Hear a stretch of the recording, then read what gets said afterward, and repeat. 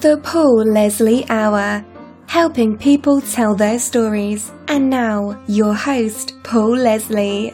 Hey, it's me. Ladies and gentlemen, welcome to the Paul Leslie Hour. Just remember that the show is made possible through listeners and viewers like you. Just go to thepaulleslie.com and click on Support the Show. Thank you to all of you who have contributed. Now let's get into the interview. Lay it on me, Pops. Well, ladies and gentlemen, we're welcoming back Will Friedwald. He is a great writer and jazz critic. He was the first guest of the year 2021. That was back on episode number 507. Here we are on episode number 599, and it's great to have Will back. He has written 10 books. One in particular we're going to be talking about, especially today, is Tony Bennett, The Good Life, which he wrote with Tony Bennett. And we're taping this on August 2nd, 2021. Tony Bennett will be turning 95 tomorrow. So, Will, thank you so much for talking to me yet again. Well, thank you. I'm always happy to talk Tony. Always happy to talk about Tony. Yay, happy birthday. 95, can you believe it? 95. No, I know. Incredible. Can you remember the first time you became familiar with the music of Tony Bennett? Probably not. But actually, I once asked that question to Steve Lawrence about Sinatra. Tony Bennett, he probably would have remembered because Tony's not that much older than he is. But I asked him about the first time he was conscious of Frank Sinatra, and he said, that's like asking me, when was the first time you ate bread? Which I thought was a good line. No, I can't. I can tell you the first time I saw him live, I remember that vividly. I can't describe every time I saw him live, but I must have seen him, I'm going to say 50, 100 times live. Wow. Most recently, 2000, I think he gave the previous concert, the big concert was in 2018. It would have been in the spring, I think. Maybe it was 19. But I do remember, yes. But I remember the first time, if you want me to talk about that, was, I'm going to say 1985. And he had nothing was booked in New York. He hadn't done like a big Radio City show.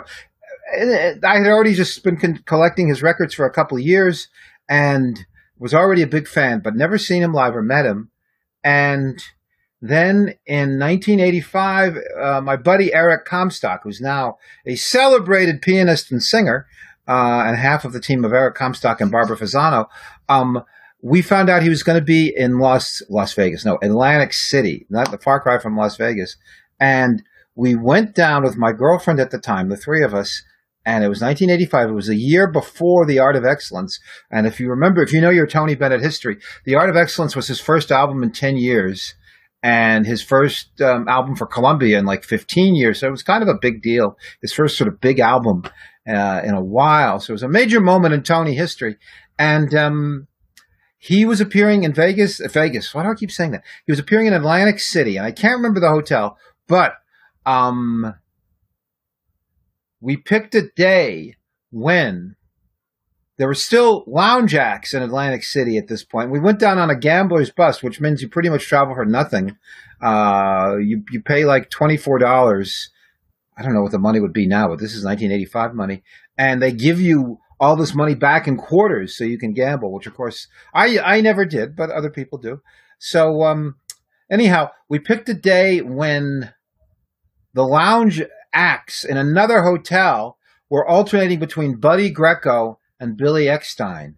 So we saw Buddy Greco like twice, Billy Eckstine like 2 or 3 times, 2 or 3 whole sets. We just sat there show after show all afternoon. And then when it came time, we already had bought tickets for Tony. We went to see Tony for, I don't know, maybe it was $40 then. It seemed like it was almost nothing. And we saw Tony that evening, and I remember the performance. I remember his opening act was Regis Philbin, who had not yet started his big talk show. This was the time when ABC, I think it was, had bought Regis Philbin's contract for a huge amount of money, and nobody knew what they were going to do with him. So that was like the big joke: is who is this guy Regis Philbin, and why is ABC, if that is indeed the network, paying so much money for him? But I remember he was the opening act, and he didn't sing, he didn't tell jokes, he just kind of came out and was adorable. We said, oh yeah, that's why this big network wants him, because he's just adorable. Anyhow, but Tony was fantastic, and at that point, Tony was still giving 2 shows a night.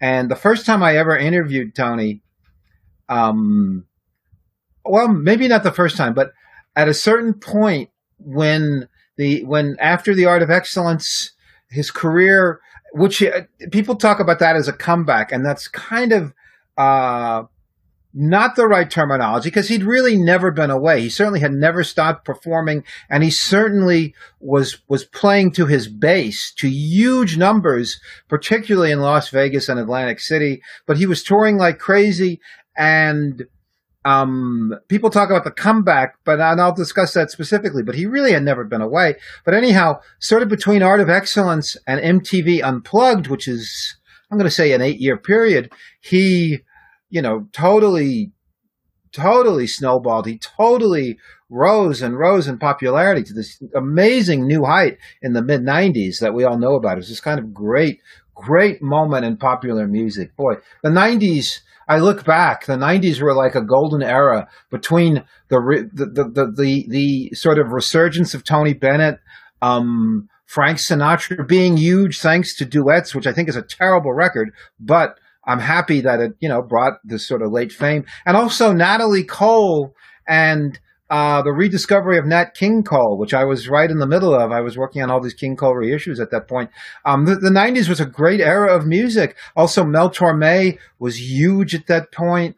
Ella Fitzgerald was kind of phasing out, but I did get to see her in that period. Sarah Vaughan left in 90, but Joe Williams was still going strong. I got to see, when did I see Billy Eckstine? Well, I think he left into the early, yeah, certainly I saw him in 86. I certainly got to see Buddy Greco. A lot of great artists were still going strong in the 90s. For me, it was, we all remember our Ute. And my Ute, I remember my golden era was the 1990s, because you could see everybody. Betty Carter. Oh my goodness, Carmen McRae for a little while. When did Carmen die? I got to double check that. Peggy Lee.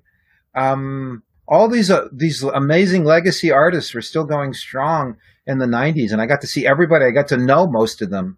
Anybody that was reasonably active and friendly, I generally got to know, including Billy Eckstine. And I met Sarah once. I never got to meet Ella. But of course, Tony, I was very close to Tony, very close to Mel Torme. I still am close to Tony, even though I have not talked to him, I'm going to say, since before the pandemic. But I guess I did have a couple of conversations with him in 18 and 19, which would probably be the most recent time, and a really nice interview in 17. But anyhow, I remember Tony, that concert at Atlantic City in 1985 was the first of at least 50 to 100 times I've seen him, and it was, still very present in my memory. Anyhow, what else can I tell you? Well, the interesting thing about you and your career, you've been able to, as you've said, meet and interview all of these really, really legendary people like Tony Bennett, and you did interview him. Can you tell us about emotionally what that was like, or what the experience was like to walk into the room and there's Tony Bennett? Well, you can't. The thing about Tony is there's people that really knew Sinatra say that he was the same way. He could have a rough exterior, but if you got to know him, he was very down to earth. And Tony is like that, although he doesn't have any kind of exterior. He's exactly the guy who's on stage, who's warm and friendly and adorable, is the same guy. He's the same guy when you talk to him. He doesn't have any kind of facade whatsoever. He's just absolutely what you see is what you get. And you don't, you can be very he's super casual. You don't have like huge expectations like you're going to meet the Pope or something like that. You know what I'm saying? It's not like an audience with the Tsar or, a royal invitation. He's totally like he is on stage. He's just very warm, very nice, very avuncular. And he's like that with everybody. He's just a super nice man. Super, super nice with no, and I know there have been people that have pissed him off over the years, but you really, really have to work at it. You really have to want to incur his wrath for him to get mad at you. It almost never happens. He's a human being. I mean, he's got, people have been able to get him angry, but it takes an awful lot. You really have to do a lot. You really have to deserve it to, get him angry at you. I'll say that much. He's the opposite of a hothead, and you don't have to walk around him with kid gloves or tiptoe around him. He's very, very down to earth. He had I'll tell a great story.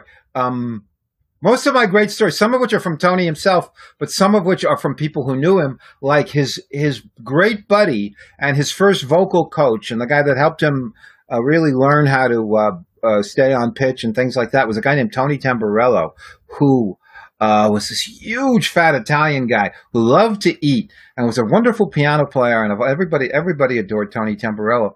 Anyhow, Tony famously had this beat up junky old car that he would drive around in, and he knew nothing, and Tony doesn't drive, neither do I, and neither one of them. I mean, Tony Tamburello could barely drive, and they certainly didn't know anything about auto repair or maintenance. So they're driving around New York somewhere, and the car breaks down, and it breaks down right in front of a firehouse, and they get out. Apparently it's this macho thing where if you don't know how to fix a car, you're not masculine or something. So all these firemen are looking at these two guys, and they get out of the car, and they open up the hood, and they pretend like they know what they're doing. And one fireman walks up to Tony and says, "Tony Bennett, it breaks my heart to see you riding around in a piece of crap car like this." And Tony says, "Hey, I'm regular."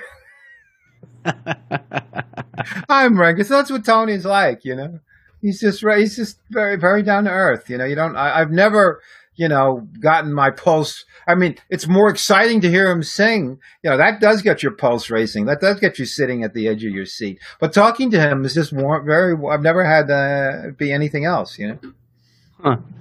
Well, given that you've seen him between 50 and 100 times. I know. That's a lot. That's a vague number. Maybe it's 70 or 80 times. I don't know. Was there one of those concerts in particular that especially shined bright for you? Well, I will tell you. He did, in the very early days of jazz at Lincoln Center, I'm going to say this is 93. He did a concert at Jazz at Lincoln Center, but way before they had Rose Hall. This is at least 10, 12 years before Rose Hall had been built.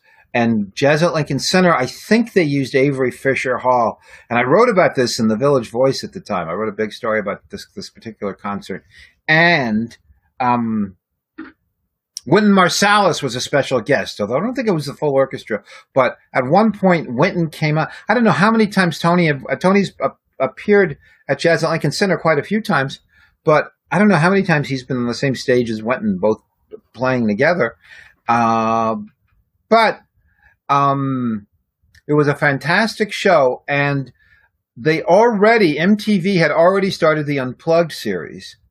And just as I don't want to say a joke, but just as a snappy headline, the Voice, back in the old days at the Village Voice, we were known for our snappy headlines.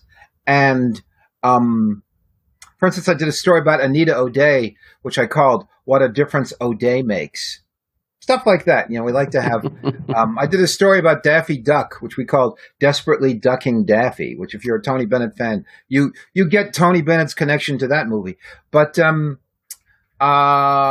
so we came up with I came up with a snappy headline for this story on Tony Bennett, which was Tony Bennett Unplugged, because the MTV series had already started, and lo and behold, a year later, Tony did the MTV Unplugged, and it turned out to be this great watershed moment in his career. But I will say, without fear of contradicting, the first time those three words appeared in print, Tony Bennett Unplugged, was in my story circa 1993 in the Village Voice. And I remember that concert, and I remember the story, and lo and behold, it turned out to be prophetic. So you're welcome.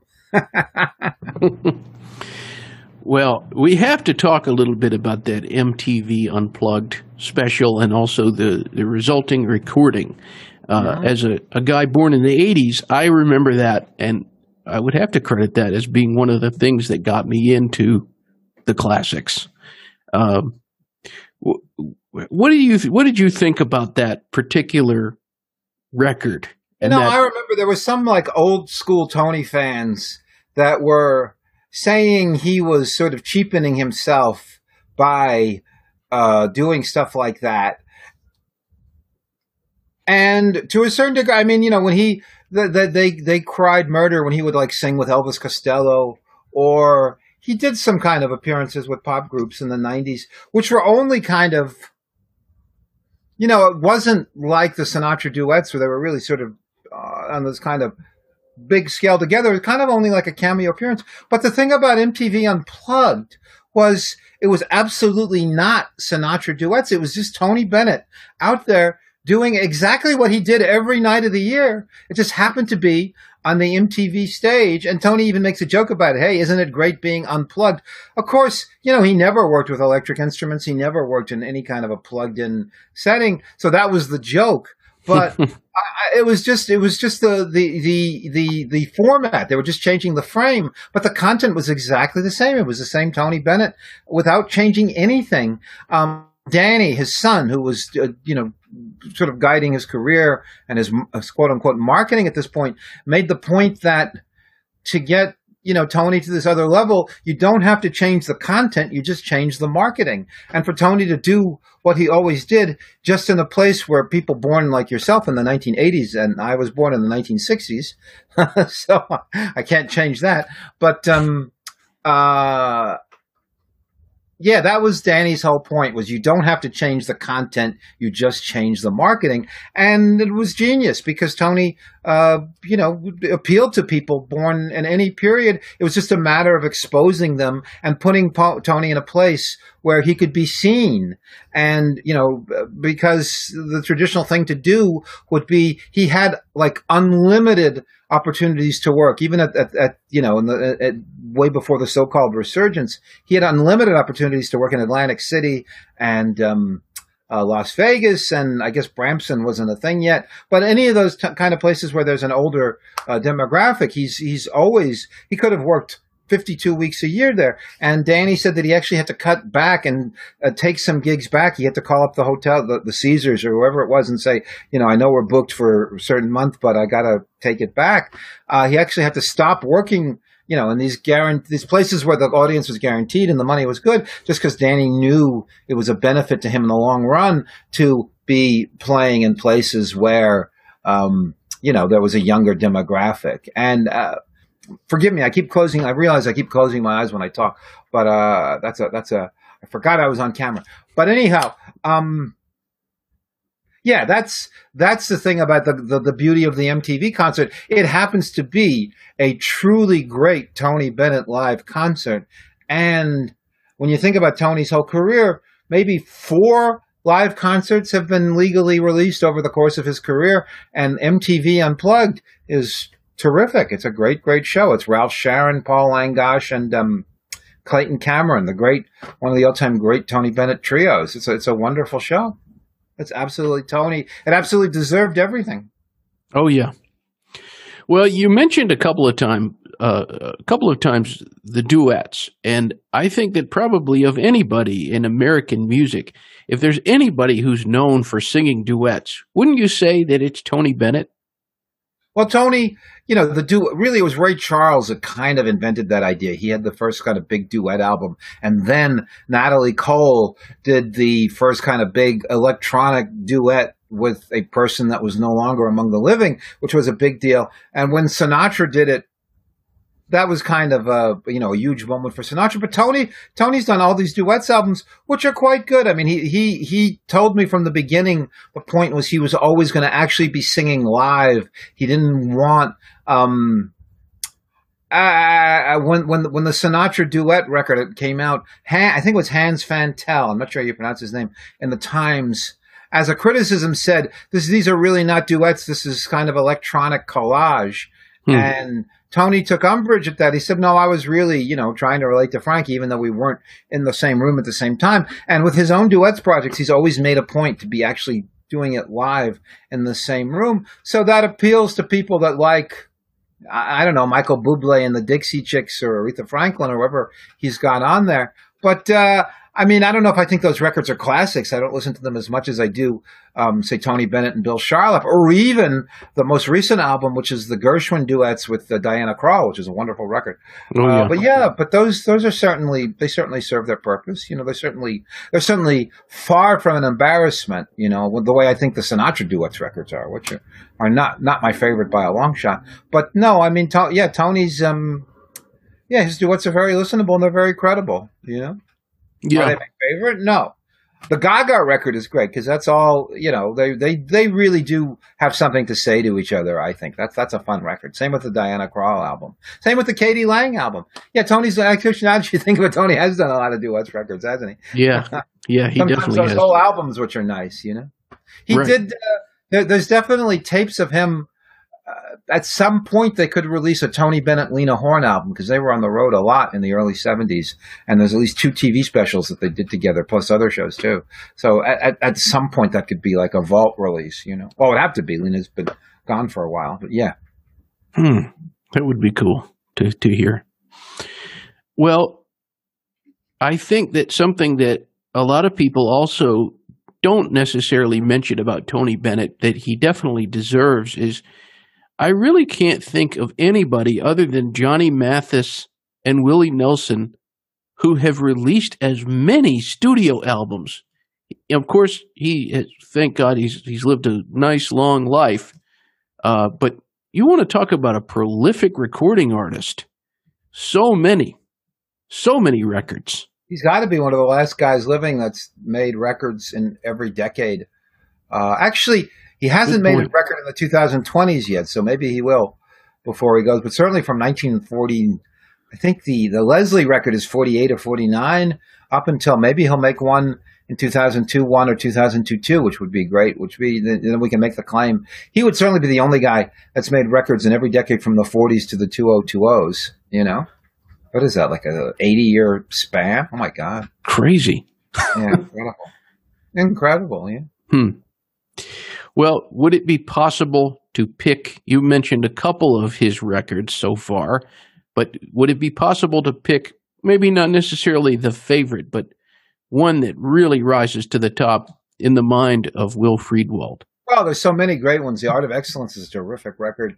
The Tony would always say the Bill Evans record is his greatest. That's just a beautiful, beautiful record. The two of them, the level of intimacy and interplay and communication between the two of them. Tony always says that's his favorite, and with good reason. There's zillions of great albums from the 50s and 60s. I love sort of a prelude to the Bill Evans album is an album of duets with Ralph Sharon, voice and piano, about 15 years earlier called Tony Sings for Two, which is a wonderful version of The Man That Got Away. There's a great trio album called When Lights Are Low. There's an early live album, of course, Tony at Carnegie Hall is a masterpiece of a double album, almost as much of an imposing masterpiece as Judy Garland at Carnegie Hall. Came about a year later. There's a live album from Las Vegas that was included in the big Tony complete box set, and I think it's been released, Tony at the Sahara, I think, like 64. That's quite terrific. There's all kinds of, almost every record in the 60s. I mean, The Beat of My Heart from the 50s is a terrific record. Tony Makes It Happen. Yesterday I Heard the Rain. Just one great album after another.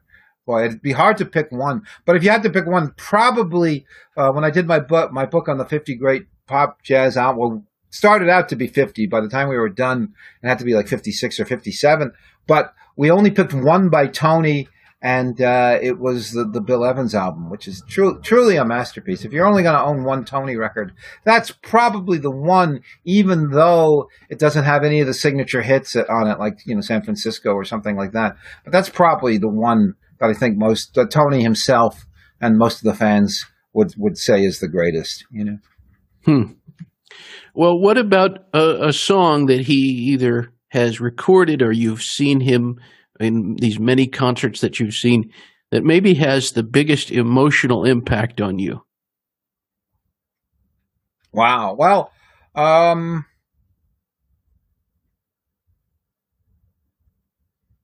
he does that famous version of "Fly Me to the Moon," where he sings. He was singing it a cappella and unamplified, which is quite a piece of stage. Not only a piece of stagecraft, but it's an amazing piece of singing and a great piece of communication. Which was all he used to do it totally a cappella. Lately, he does it with Grace Sargent accompanying him on guitar, which is quite amazing. There's all kinds of numbers that I happen to love. I loved when he was doing a great song in the 80s that almost became a hit. It was almost too late for, a guy like Tony to have a hit single, but this really was kind of a hit single and everything but actual sort of chart designation when he was doing "When Will the Bells Ring for Me," which is a song by this wonderful old-time piano player and singer named Charlie DeForest, who was a New York institution. For years and years, he would play in these little clubs on the Upper East Side, and was a very talented pianist and singer, and really great underappreciated songwriter. And Tony really loved his work. And Tony did that about 3 or 4 songs of his on the album "Astoria," Portrait of the Artist as a Young Man. It's a beautiful record. People should know all these records. That's a singularly exceptional record. And he would do bells just about every night. I think for something like 15 years he did that song. I heard him do it dozens of times. Also on every talk show. I mean, every time he did the Tonight Show, he would sing bells. It really is a Tony Bennett sort of career highlight.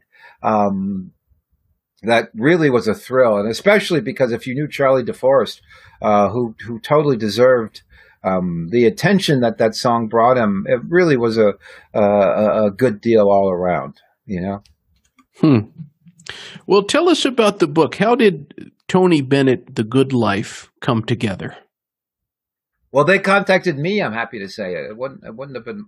I wouldn't have been presumptuous enough to suggest it. And it was a terrific experience. It's just about the only experience I ever had. The only time I ever wrote a book. Usually when you write a book, it takes you 5 years longer than you plan. And by the end of it, you're sick of it. But with this particular book, it was just the opposite. It took less time. And by the end of it, I was like, oh no, you mean we don't get to work on this anymore? It was the only project I ever did that I wished could have gone on longer. I wished it had taken longer because it was such a joy to work with him. All the words in the book are Tony's. I helped him put it together. We edited it together. Danny's, his son, also had some input. I got to interview all kinds of people in his life, including Tony Tamborello. I think Tony was still around then. And his kids, his family, all kinds of people. And anybody that was still around. I'm trying to think how many of those a lot of arrangers who had worked with him, Marion Evans, Ralph Sharon, of course, all kinds of people that were part of Tony's life and would tell the story. And then I would filter through what they told me and tell Tony, and he would say, well, yeah, that's sort of accurate, but the way I remember it is so, it wasn't like their words were going in, but Tony would bounce back whatever they said. And sometimes he would say, no, that's not the way it happened. It was like this. I talked to a fellow, what the heck was his name? Lynn Arison, could that be right? Who was an older man by that point. He must have been in his 80s. He was Tony's sergeant in World War II. And he conducted the orchestra that Tony sang with in 1945 and 46. And he actually had a cassette of, somehow it was an acetate that he had managed to save. And at a certain point, maybe like in the 1960s, he had it transferred to cassette. And the original acetate had disappeared, but he still had the tape.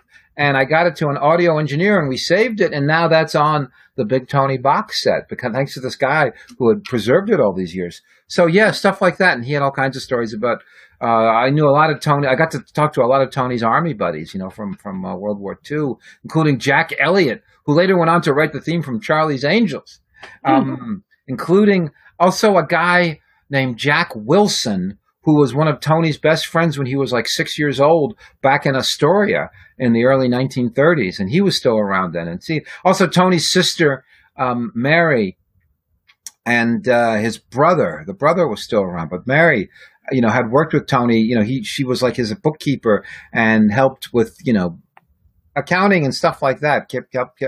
Helped with that in the early part of his career. And she had all these scrapbooks, which were great to find. Oh, and I got to talk to Rosemary Clooney. Of course, I already knew Rosemary, but she had lots of vivid memories of working with Tony in the early days. They were closer than people realized. Tony was like her big brother. I mean, he was 2 years older, and but they really, and he just to this day loves Rosemary. Rosemary was like the great sister he never had. He just absolutely adored Rosemary, and really to this day he remembers her very, very fondly. Yeah.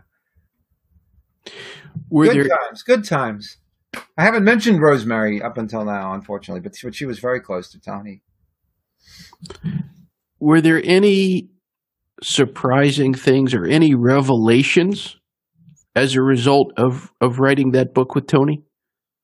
Sure. I have to think of one, though. I have to go back and put myself in a before and after mindset,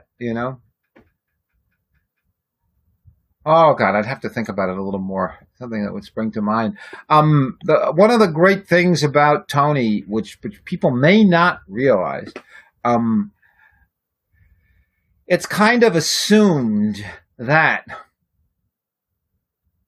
in an age where, say from like 1970 on, most pop singers, people, and I'm talking about certainly the better, the longer lasting kind of people, people like, say, Michael Jackson or Prince, or to get even higher, somebody like Bob Dylan or James Taylor or Joni Mitchell.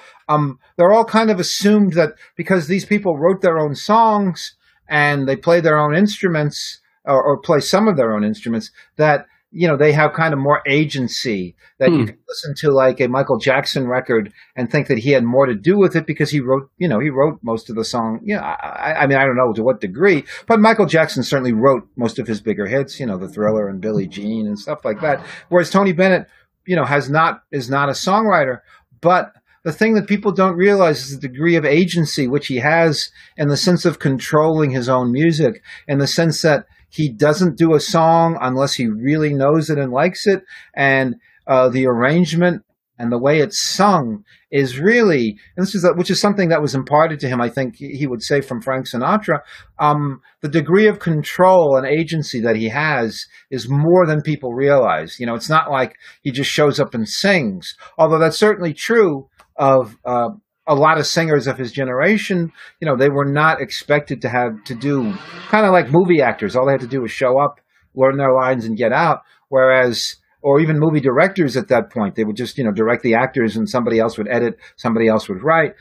But Tony really was a musical auteur almost from the beginning, in a way that not all of his peers were. Certainly Sinatra was, certainly Peggy Lee might have been, but even Rosemary would always say, I could tell a good song from a bad song, but certainly in her years when she was young, when she and Tony were both working with Mitch Miller, she said, I was astonished because I thought Tony was just a singer like we were, and yet here he was standing up to Mitch Miller when there was a song he didn't like. And she would say, that just kind of blew me away because nobody expected that. Nobody thought that a singer would stand up to the guy who's making him famous or who's making him rich and say, no, I don't think that's a good song. I only want to do songs that I think are, that have some kind of class and some kind of substance to them. And Tony, we talked a lot about the relationship with Mitch Miller and about, dealing with the commercial music industry in general. But I think that's something that should be better known,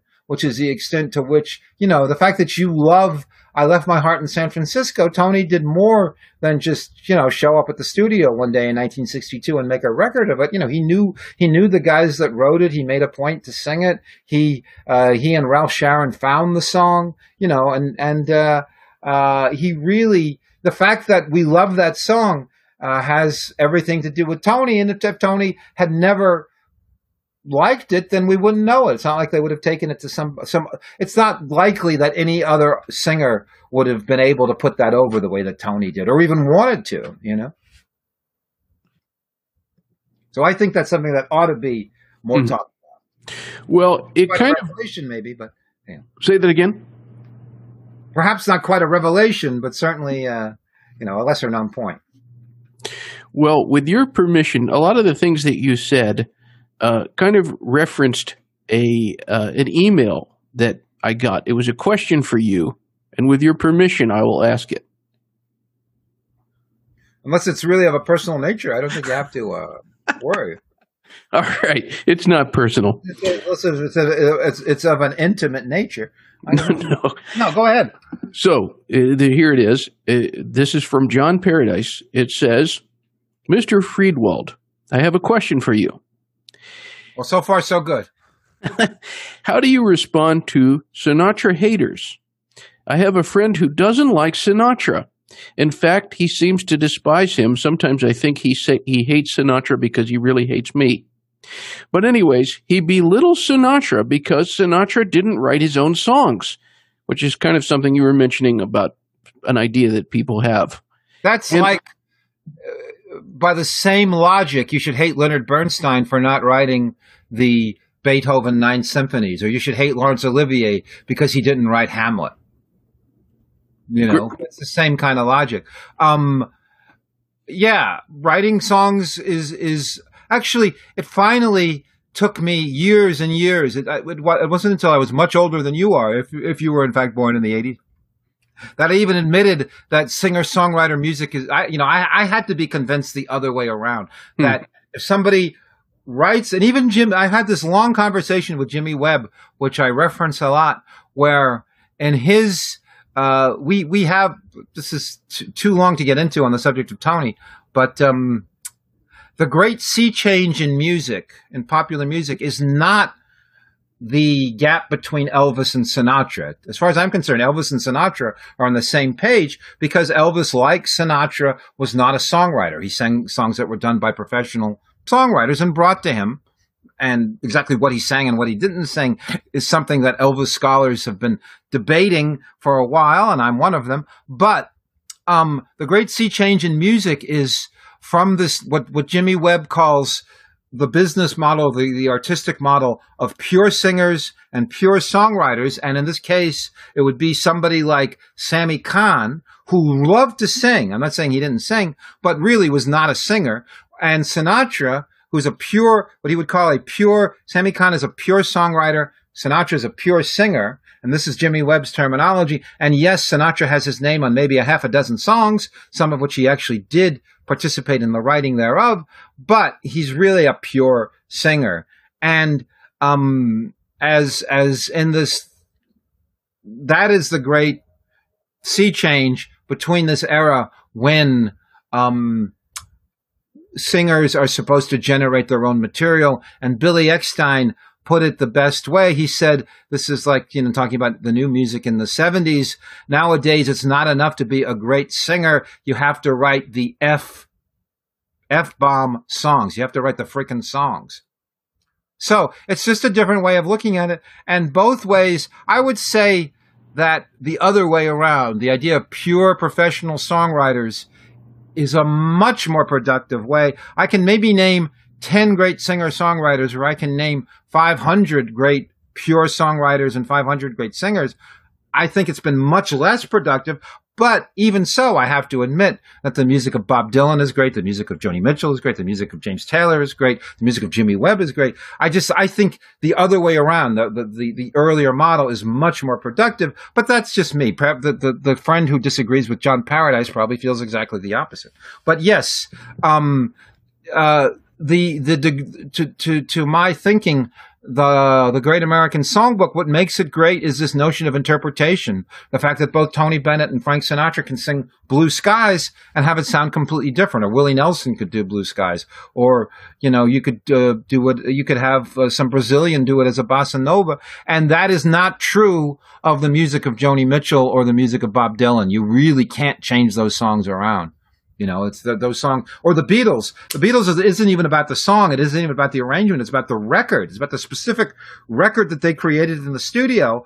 Other people mess with Beatles songs, and sometimes the results are wonderful, but it's totally secondary because the Beatles couldn't care less about other people doing their songs, especially by the age of Revolver and Rubber Soul and Sgt. Pepper and Abbey Road. By that point, they had no interest in other people doing their songs. And on one hand, it's completely secondary, and at the same time, it's never going to be better than the original. So there's really no point to singing a Beatles song. I mean, yes, it does sound nice, but you don't get the same degree of freedom that you get with an Irving Berlin song or a Cole Porter song or a George Gershwin song. There's not the same degree of flexibility. The songs are not meant to do that. It is strictly a secondary, a very, very much after the fact consideration. So believe it or not, that's a succinct response to that question. Not a long one. I could give a longer one if they wanted. Well, John Paradise had a great question because he really it was a passionate answer. I liked it. Another question that we got, somebody said, Will has written for a lot of magazines. What pitches has he most responded to? I guess they mean what kind of pitches? Is he a publicist? This lady yes.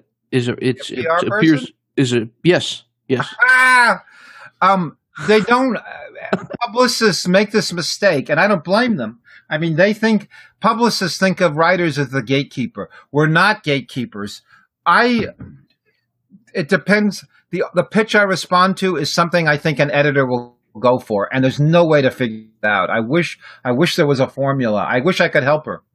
My editor at the Journal likes something that's amazingly good and amazingly unique, and that isn't covered to death anywhere else. So that's really hard. I mean, that's why I do maybe 10 stories a year there at the most, because it's hard to find stuff like that, Something that's incredibly important, incredibly wonderful, and it has to be big. It usually can't be some small little interesting thing. Although sometimes that happens too. And it has to be something that there wasn't just an article about it in the New York Times. We don't want to look like we're following the times or all over the place. We don't want to look like we're just covering the same thing everything else is. And I'm sure every editor feels like that. They don't want to seem like they're just, doing a story on something because everybody else is doing it. Although I don't know about those blogs and websites and stuff like that. But in terms of traditional print-centric journalism, like the Wall Street Journal and the New York Times and I don't have to tell you, Washington Post or whatever. But there's no real answer. Give me something that's amazingly significant and important and interesting that isn't being covered already. Not easy to check all those boxes. Yeah. Well, thank you to our question submitters. Going back to Tony Bennett, as we said, this is being recorded the day before his birthday. If you could say something to Tony Bennett right now, what would you say? Happy birthday and 95 more, Keep singing. I did an interview. The most recent long interview I did with him was in early 2017, where I did something I always wanted, which is I gathered a bunch of TV clips of him from the early days, including one from, it's going to be 70 years now, from 1951. His first, not the first appearance on TV, but almost. Maybe it's the second or third appearance on TV. His first appearance on Ed Sullivan in 1951. And I watched it with him, and he sang Because of You, and then he starts to sing along with it. Now, Tony had just turned 90 at this point, and he starts to sing along with himself at age 25, and he turns to me and says, "How do you like that? I'm still singing in the same key." Well, he's always saying he wants to sing at 100. He's getting there. Yeah. 2002-06. We look forward to that. Yes, here's to that. Well, holding up my kombucha. Right, holding up my water. Well, before we go, is there anything on the horizon? I think we hit everything. What? Anything on the horizon? Yeah, just in closing. Same old, same old. Yeah. More clip joints and more New York Adventure Club shows. If you want to find out about those, contact Paul and he'll give you some inflammation. So, yeah. Inflammation, you said? Inflammation, right. Exactly. Well, Will Friedwald, thank you so much. Yeah. Great to talk to you. Great to see you this time. Yeah, great to see you. Hooray. Happy birthday, Tony. Yeah. Happy birthday, Tony. Okay. Ba ba ba da beep ba boop da da boop da beep ba da leap ba knock da bees I walk on to sugar get it no it oh is it and gotta kiss a go oh is it I'm dragging I believe it's a good but don't talk about again goodbye.